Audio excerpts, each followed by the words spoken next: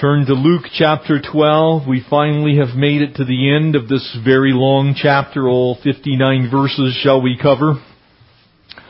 This morning, companion message to last week. A message I've entitled Storm Clouds Rising. Last time we saw indeed, and that is the truth, that Jesus is coming soon. Amen? The question for us still remains to this day, when? It's a common thought process in those who love the Lord. O Lord, our Lord, how excellent is your name above all the earth. Amen? But at times in our world, it doesn't seem as though the excellent name of the Lord is being spoken of much anymore. And in fact, it is everything but the excellent name of the Lord that seems to be in the forefront of many people's hearts and minds. And so this morning, as we finish up this passage, we look at what Jesus had to say about His soon coming.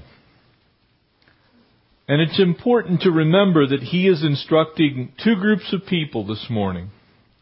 He's instructing His mighty men, His disciples, the close ones to Him, and then He's going to instruct the multitudes. He gives both of them the same basic instruction from a slightly different point of view. And so this passage is for us this morning. Sometimes we look at these prophetic passages and we're tempted to believe, it's never going to happen. And you might be thinking, as I put in this first point in my notes, I don't really think I like what Jesus is saying here. I kind of like the lamb, but I'm not so fond of the lion coming. I like the sweet, the fluffy kind of Jesus that many people in the world really cling to. There are those that simply ignore what the Bible has to say about God's justice, His righteousness, and ultimately His judgment. God is just. God is perfect in all of His ways. And one day, the age of grace will end. In the meantime, as we began really the part one of this message, if you will, last week, in that Jesus is coming soon, one day, all of this chaos and strife and difficulty and heartache is going to come to an end. And frankly, I can't wait. I don't know how much worse the world can really get before the Lord returns. But I know this, it is getting worse. It's not getting better. It's becoming more despicable and more detestable with each passing day. And if you're truly walking with the Lord, that's not a mystery to you. If you have children in school, it's certainly not a mystery to you. If you watch the news, it's not a mystery to you. If your eyes are on Israel, the God's timepiece, it's not a mystery to you. In fact, it will come in 3D Technicolor this morning. And so, storm clouds rising. We'll pick up in verse 49 and through the end of the chapter. And let's pray and ask God that He would speak to us this morning by the power of His Word. Father, we come to You as Your children. Lord, as the multitude, as Your disciples, wanting to hear what the Spirit would have to say to us. And Lord, we admit that we have faults and failings. We surely don't want to be judgmental as children of grace. But we also recognize and see the times and the seasons, the hour. And we believe, God, that Your Word is true. And so we can't ignore these passages that we remind of, that You're going to come one day again. And when You do, You will be to finish the work that You began, Lord, so long ago, to bring an end to the reign of sin. Lord, in a practical sense, Lord, to finish it, to put to final end the rebellion. And so, God, we thank you. We praise you. Pray that you would now use this time for all of your kingdom purposes. We ask it in Jesus' name. Amen. Verse 49. And I don't know about you, but don't particularly care for these first couple of verses. I came to send fire on the earth. I remind you, this is Jesus speaking. I came to send fire on the earth. And we'll get to the two types of fire because there really are two of them. And how I wish it were already kindled. Kind of sounds a little harsh, doesn't it? I came to send fire, and I wish it were already kindled. But I have a baptism to be baptized with, and so he's looking forward. A short time later, the events of the week of the cross will unfold. And how distressed I am till it is accomplished. That word distressed there is actually better translated, straightened. How narrow, how pressed in until it's accomplished. Do you suppose that I came to give peace on earth? And this is where those who believe that you can overemphasize the love of God at the expense of the righteousness of God are dead wrong. Because God is both. Now, He's perfectly loving. He is also perfectly just. He is perfectly righteous. And one day, the collective sin of mankind will have run its course. In His grace, God is allowing all kinds of things to happen, which we'll look at some of them this morning. I tell you, not at all, but rather division. For those of you that have walked with the Lord for any length of period of time, you have likely experienced that division. He's going to give us a few pictures of it here in a moment. But that division can be husband against wife.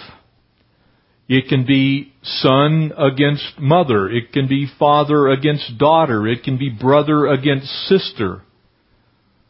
It is absolutely the world against Christ.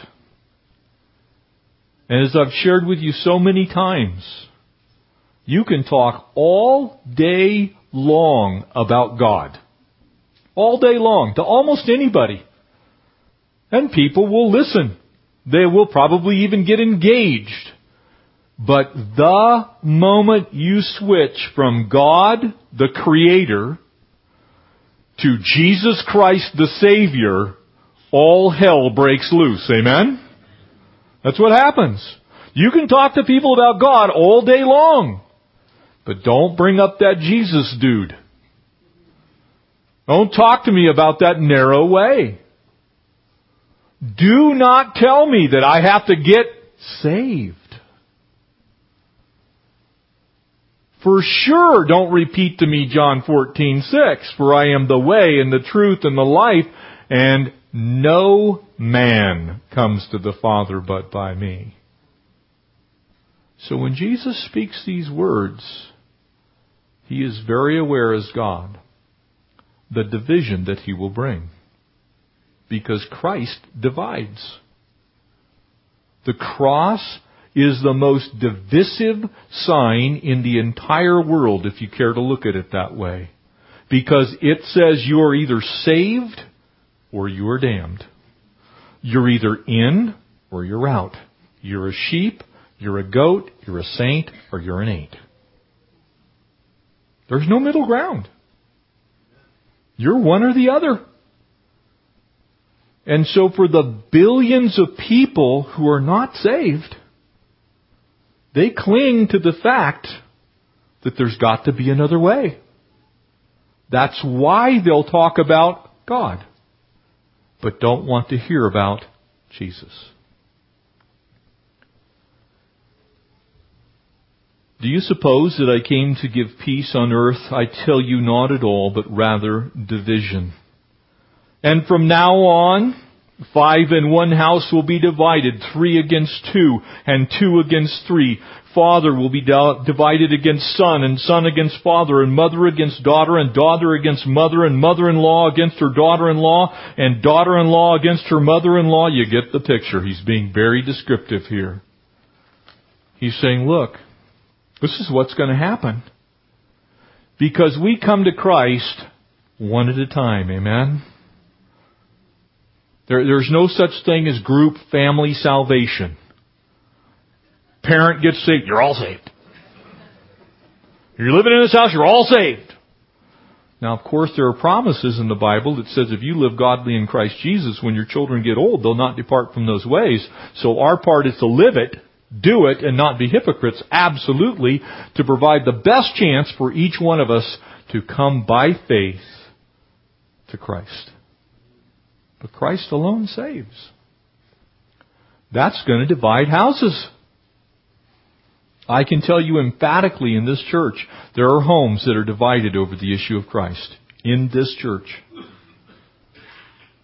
There are families in this church where husband is saved, wife is not. There are families where wife is saved, husband is not. There are many families where children are saved and parents are not. I can tell you emphatically this verse is true.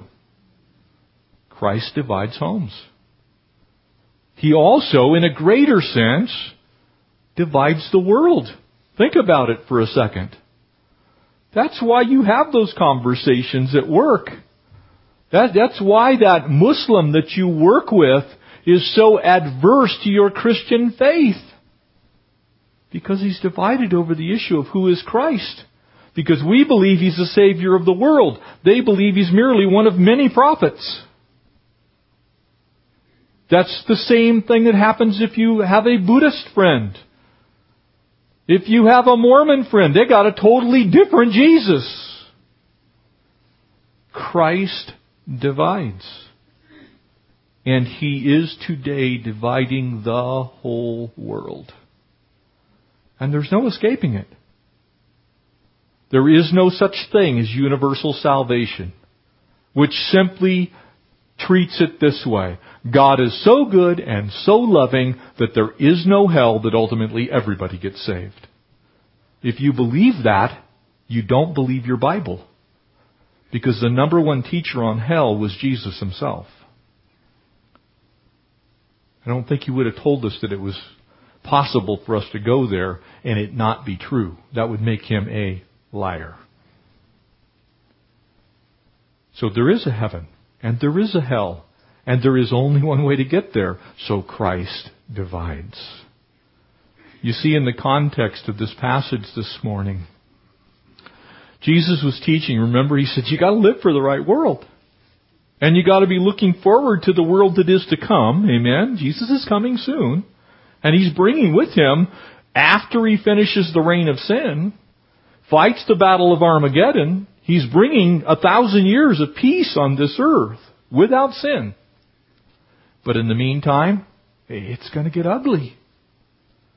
And if we're living for the wrong world, we're going to be going the world's way. And that's why Christians who get totally caught up in the way the world functions and operates and try to please the world are so miserable. You see, as you look at these things, you have to remember what Jesus is really getting at. He says, look, I've come to bring fire on the earth. There are 2 types of fire.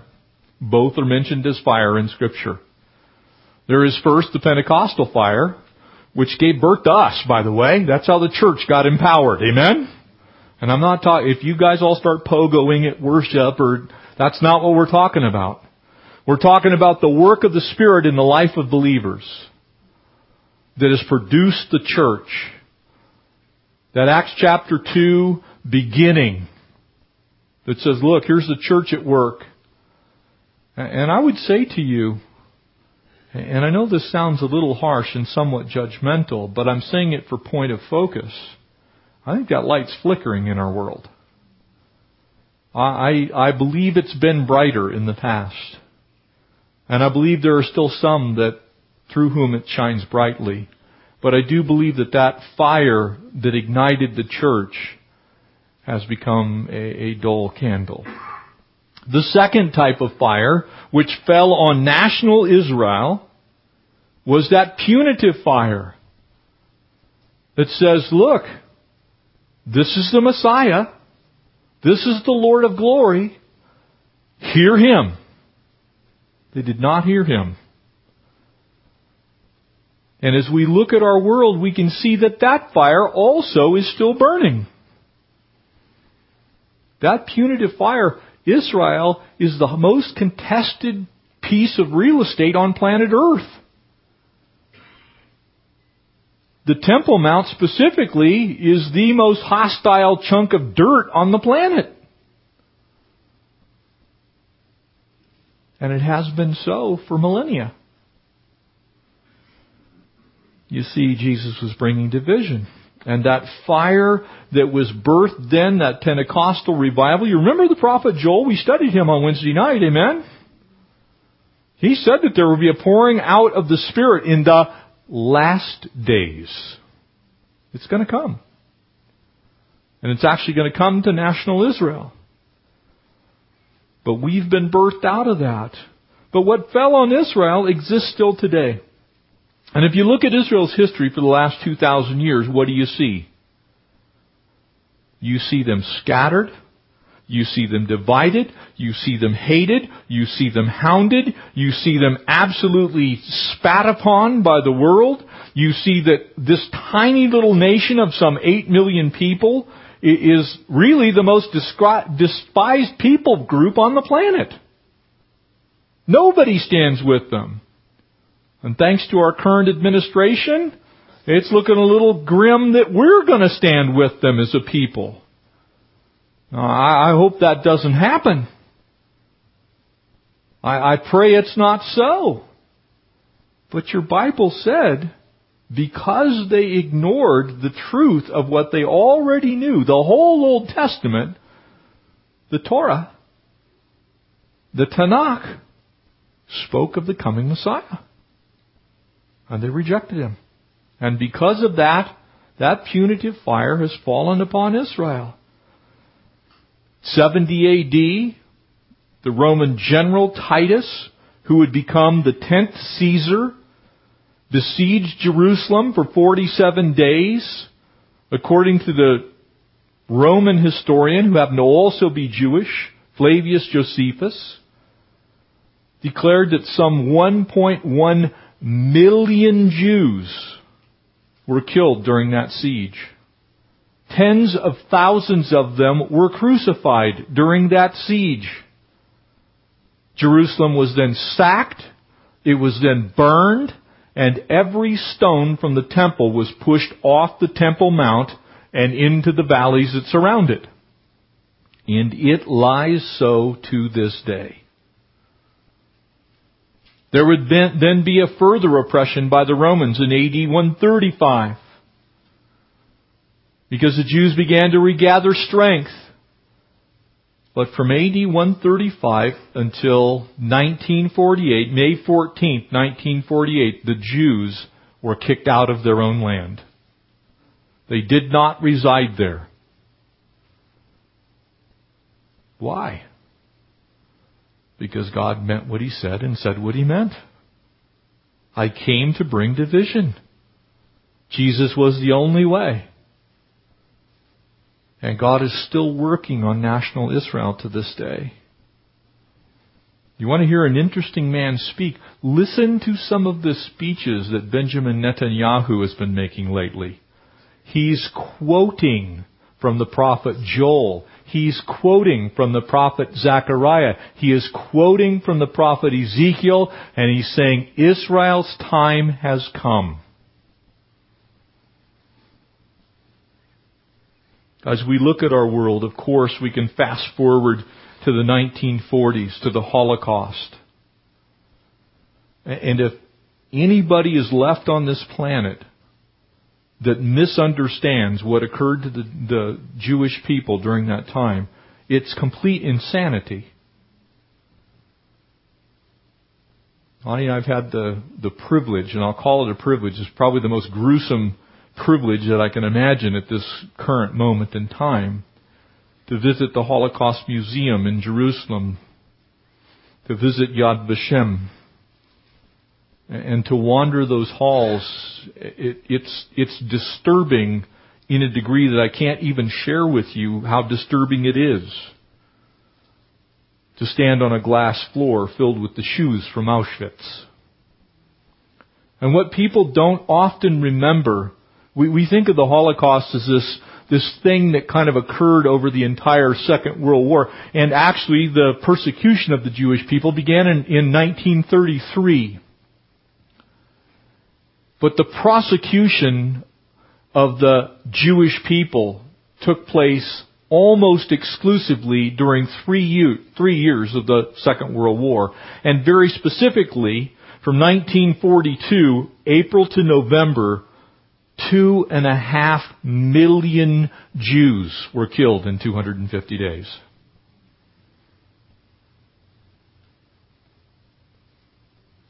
Here's why I'm telling you this. As Christians, do you believe that God is sovereign? I would believe that everyone in here who professes Christ believes that God is 100% sovereign. That there's nothing outside of His ability. He is lacking no power. He has no lack of information. He is absolutely sovereign in the universe. Amen? Can we say amen? Amen. Here's why I say this to you. Why did God let that happen? Because if God is God, He could have stopped it. If God is God, He could have stopped it. He could have stopped the Babylonians. He could have stopped the Assyrians. He could have stopped the Romans. Don't underestimate the amount of horrible things that the Lord allows mankind to perpetrate upon itself for the purpose of that punitive fire. To heat up, to winnow, to cause people to come to grips with, look, I'm not kidding, says the Lord. There's no verse in the Bible that says that, by the way. That is a culmination of an awful lot of Scripture. God's not kidding. He wasn't messing around. He was not joking. Jesus wasn't joking. I came to bring division. Why? Because unless you get the division part, you cannot be saved.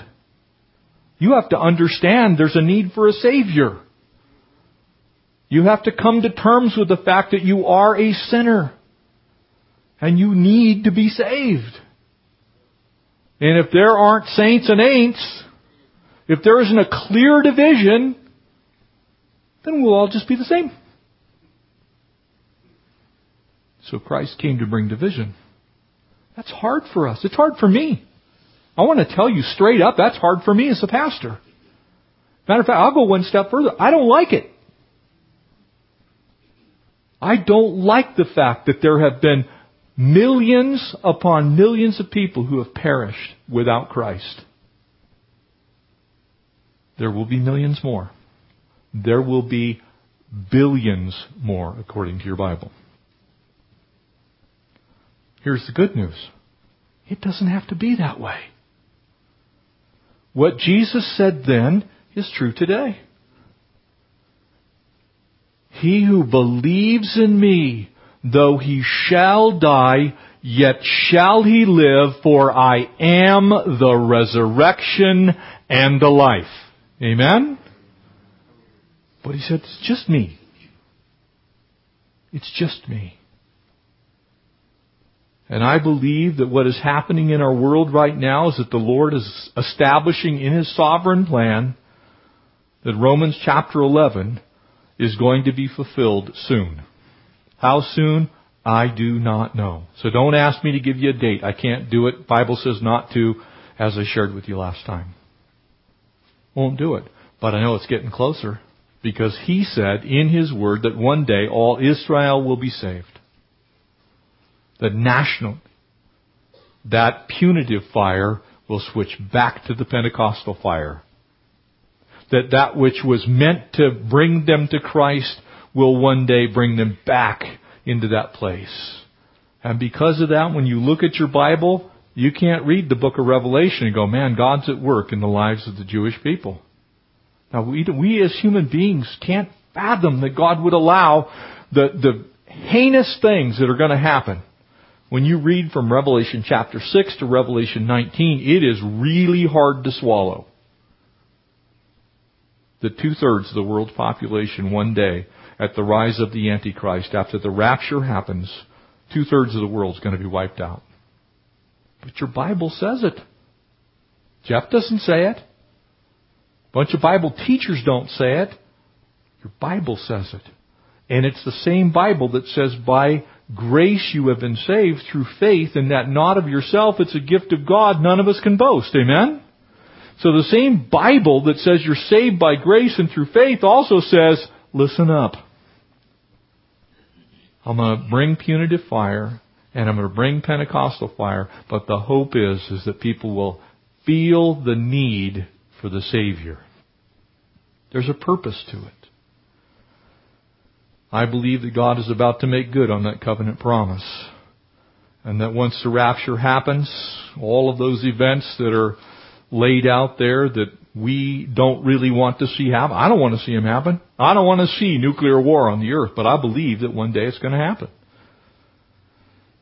I do not want to see whole people groups destroyed during warfare, but I believe my Bible says it's going to happen. And if you want to allegorize everything, if you want to turn it all into some mental gymnastics picture for yourselves, I think one day you're going to prove to yourself that it was wrong. Because my Bible clearly says that in the last days it would be as it is today.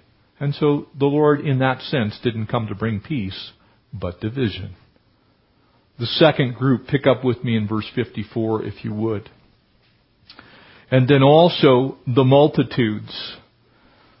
Notice this, he speaks to them. Whenever you see a cloud rising out of the west, immediately say a shower is coming, and so it is. And when you see the south wind blow, you say there will be a hot weather, and there it is. Hypocrites. I call this the Weather Channel passage. We know about El Niño, but not about El Señor. You know, oh yeah, El Niño, that's a warming of the the southern latitudes of the world. But what about Israel? You get the point? Well, we can tell what the weather's going to do. They can look out the Mediterranean, they can see the clouds, the wind would blow off the ocean. It's going to be a hot day. But what about our world? What about our world? Look, it's going to rain. He goes on to say, hypocrites. You can discern the face of the sky. They could look up at the sky and go, look, it's going to be cloudy today. You know, it's kind of like the Okie weather station. It's a little disc on a string, and if there's a shadow underneath it, it's sunny. If it's wet on top, it's going to rain. We're about that bright most of the time. But you look out at the world, it's pretty clear what's going on. The world hates Israel. The world would be really, really, really happy if Israel went away. And pretty much everybody's telling them what they ought to do. Amen? God told them what to do. He said in Joshua, cross the river, go take the land. It's yours. He didn't say, well, kind of make peace with them. Matter of fact, if you join us in Joshua, you're going to find out. He said, go kill every last one of them. Don't let any of them live because you're a holy people. There is no negotiating with terrorists. Can I tell you that? There isn't any negotiating with terrorists because they don't live by the same principles that we live by. You can't tell people whose idea of a good day is sending a child strapped with bombs, marbles, and nails to go blow themselves up at a bus stop and then go, Allahu Akbar. Glory to God. You cannot negotiate with people like that. They don't believe the same things. What you have to do is you got to present the gospel to them so they can get saved, so they change their heart, and then they won't blow people up. Christ brings division. I can probably get arrested for what I just said if I wasn't in this building saying it. You see, he goes on to say, yes, and why even you yourselves, you can't discern the time. Do you not judge what is right? How can you not tell what's right in the world? When you go to your adversary, the magistrate, make every effort along the way to settle with him. In other words, try and be peaceable with all men, exactly as your Bible says. As best as it lies with you, live peaceably with all men. Do what you can. Lest he drag you to the judge, and the judge deliver you to the officer, and the officer throw you in prison. And I tell you, you shall not depart from there until you've paid every last mite. Remember what a mite is? It was the smallest coinage that you could possibly have during biblical times. It was called a widow's mite, generally speaking. It was a small, usually bronze or copper coin. It was virtually worthless. But God says, look, I'm just. I'm holy. And so they had been told what was going on. If you read your Bibles, Daniel tells us when, Micah tells us the place, Isaiah told us the plan that God had, the Psalms tell us the crucifixion. We got told, so did the Jews. We knew in advance the Messiah was coming, but we could not tell. And so the Lord begins this final oration. Look, it's apparent. Here's what's approaching. Can you not see it? That message is for us. It's apparent. It's approaching. Can you not see it? You can try and ignore it if you want. You can go on blaming Israel for everything that's going on in the Middle East. You know who's actually at fault? God. God said, look, I've made a covenant with you. I'm keeping the covenant. This is my land. Read the book of Joel, chapter 3 specifically. It's my land. And ultimately, the tribulation is going to happen because of what Joel chapter 3 says. They have scattered you amongst the peoples of the earth. They have divided up my land, he said through the prophet Joel, and you have persecuted my people. We actually know the reason the tribulation is going to one day come. That's what it says. The world's not standing still. It's on a collision course with God. That's what's happening in our world. As you look at these things, it's not hard to see if you throw out the world's mentality. The world's mentality is, we're all getting better. The world's mentality is, somehow it all works out in the end. And we'll become the center of our own little universe. We're going to be the highest order of evolution. But that's not what's going to happen, folks. Not because I say so. Jesus said so. You cannot read the Olivet Discourse and go, well, that's not going to actually happen. Because the whole thing was in direct response to the disciples' questions. Can you tell us when the end's going to come? And what it's going to look like? You see, the time that we live in, I believe, is getting close to the time when the last mite has been paid. There are two groups of people that are really in view in this passage. One is national Israel. The other is you. Us. The church. Why do I say that? Because look at what's happening to the church. The church has become powerless. The church has become gutless. The church has become spineless. And the church is abandoning, and I don't mean this church or every church. I do not mean every church that is of a denomination. I do not mean every pastor in those denominations.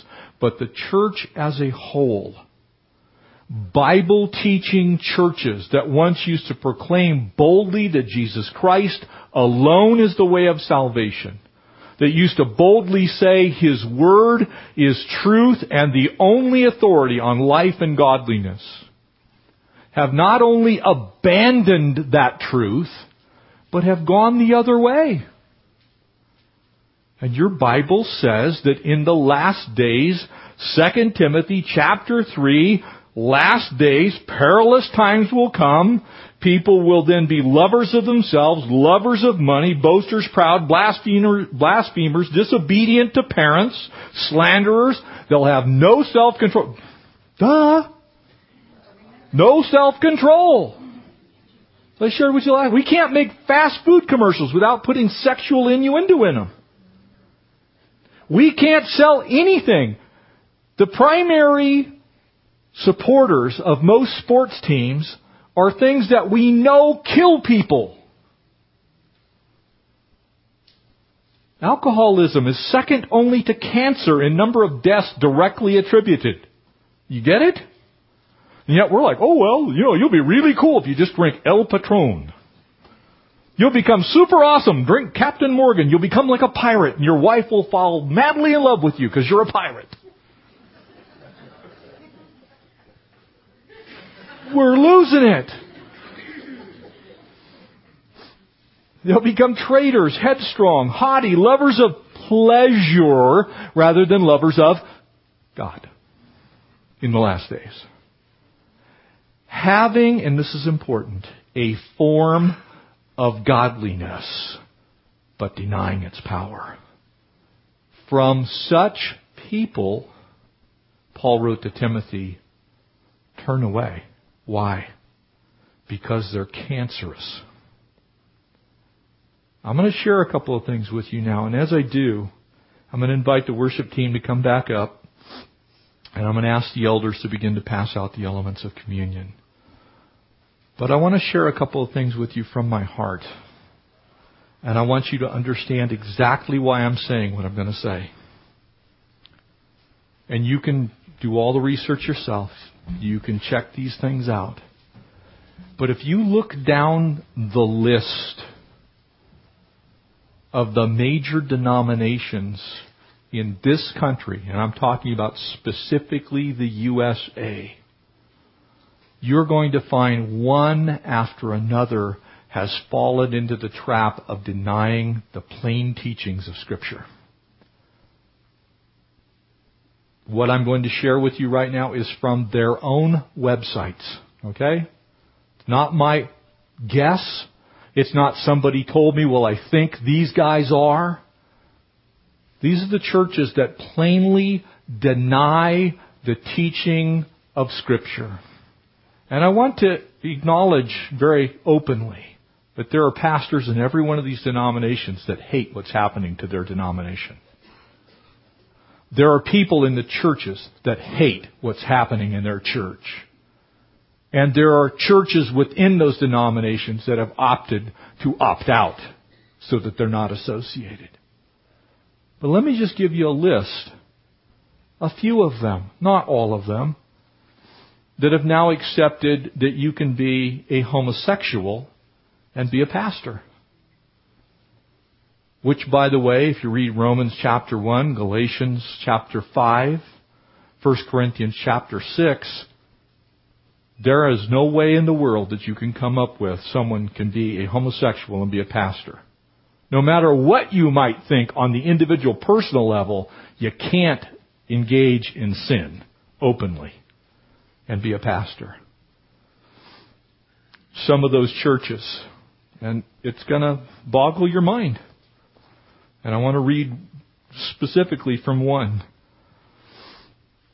Evangelical Anglican Church of America, Evangelical Lutheran Church of America, the Episcopal Church USA, Friends General Conference, Presbyterian Church USA, the Old Catholic Church, Metropolitan Community Churches, Progressive Christian Alliance, Reformed Anglican Church. Every one of those churches in their own bylaws now says, we don't believe what Scripture says.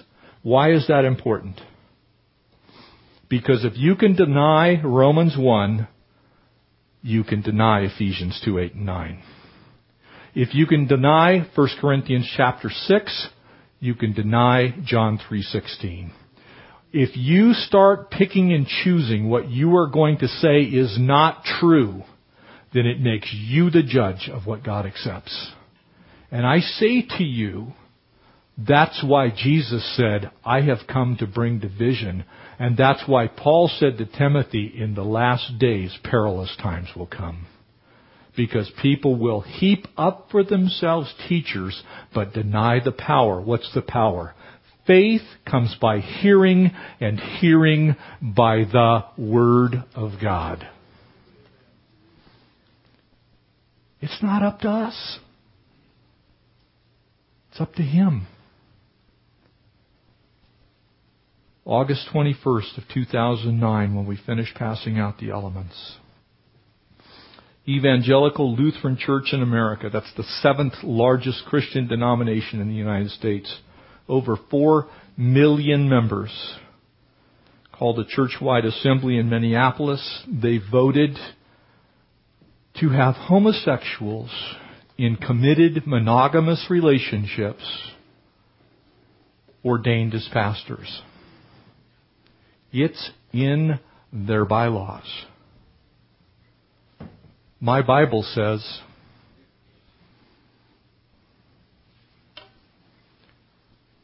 that that's open rebellion to God. In fact, it plainly states that you will not inherit the kingdom of God if you practice such things. So how in the world can we have someone who is ordained to stand before other people and expound upon the things that make you a Christian, the doctrines of the faith, and at the same time say, well, that part of the Bible we don't believe? Perilous times have come. The punitive fire is going to come again to this earth. The good news is, this took care of it. This took care of it. There is no reason for anybody to perish. But we must stand for the truth, family of God. We must preach Christ like never before. We must state categorically that His Word is our authority on life and godliness. All of it. Even if it disagrees with the social norms of our day. Even if it, as Jesus said, get this, divides your family. Because you can't be one of His kids and make up your own rules. Now, is there grace for those failures? Of course. There's grace for all of our inadequacies, failures, and faux pas. But you cannot presume upon the cross of Christ to cover rebellion. It doesn't do that. The Bible doesn't teach that anywhere. It says because of mankind's disobedience and rebellion. Read those 3 passages I just gave you. Romans chapter 1, Galatians chapter 5, 1 Corinthians chapter 6, and figure out how you can possibly live a life of debauchery of any kind in open rebellion to God and claim that you have Christ. The Bible says you can't. So here's my suggestion. We just simply do what He says. We believe that what He said is true. Is that going to divide our families at times? Yes. But the only way for them to know how to be saved is for us to live it. And to not compromise it. For us to say proudly and boldly, thus says the Lord. And offer grace. And offer His mercy. And offer the cross of Christ that will, Christ's blood will absolutely remit all sin that's ever been committed in your life. And so as you hold these elements in your hand, that's why Jesus said, as often as you do this, do so in remembrance of me. Not just part of Him. All of Him. Pentecostal fire, punitive fire. Grace, mercy, love, tenderness, gentleness, and absolute disdain for sin. Hatred for it, in fact. For the part that says, to as many as received Him, to them He gave the ability to become the sons and the daughters of God. And to those who reject me, Jesus said, you are either for me or against me.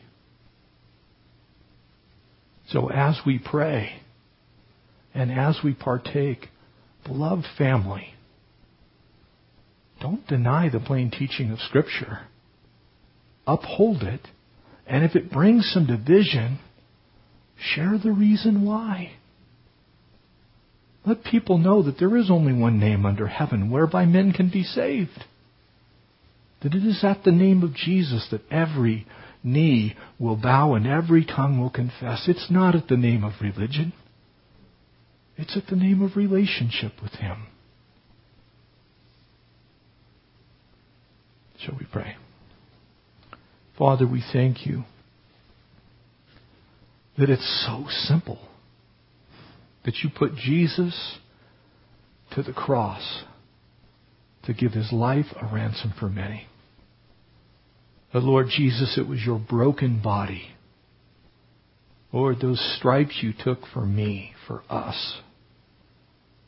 That scourging, that beating with the rod, the plucking of Your beard, the spit in Your face, and the crown of thorns on Your head, leading to Your blood draining down on that cross.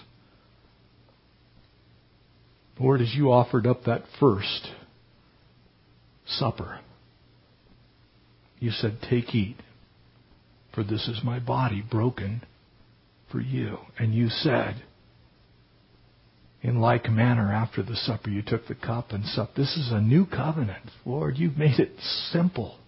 We need to believe and then grow.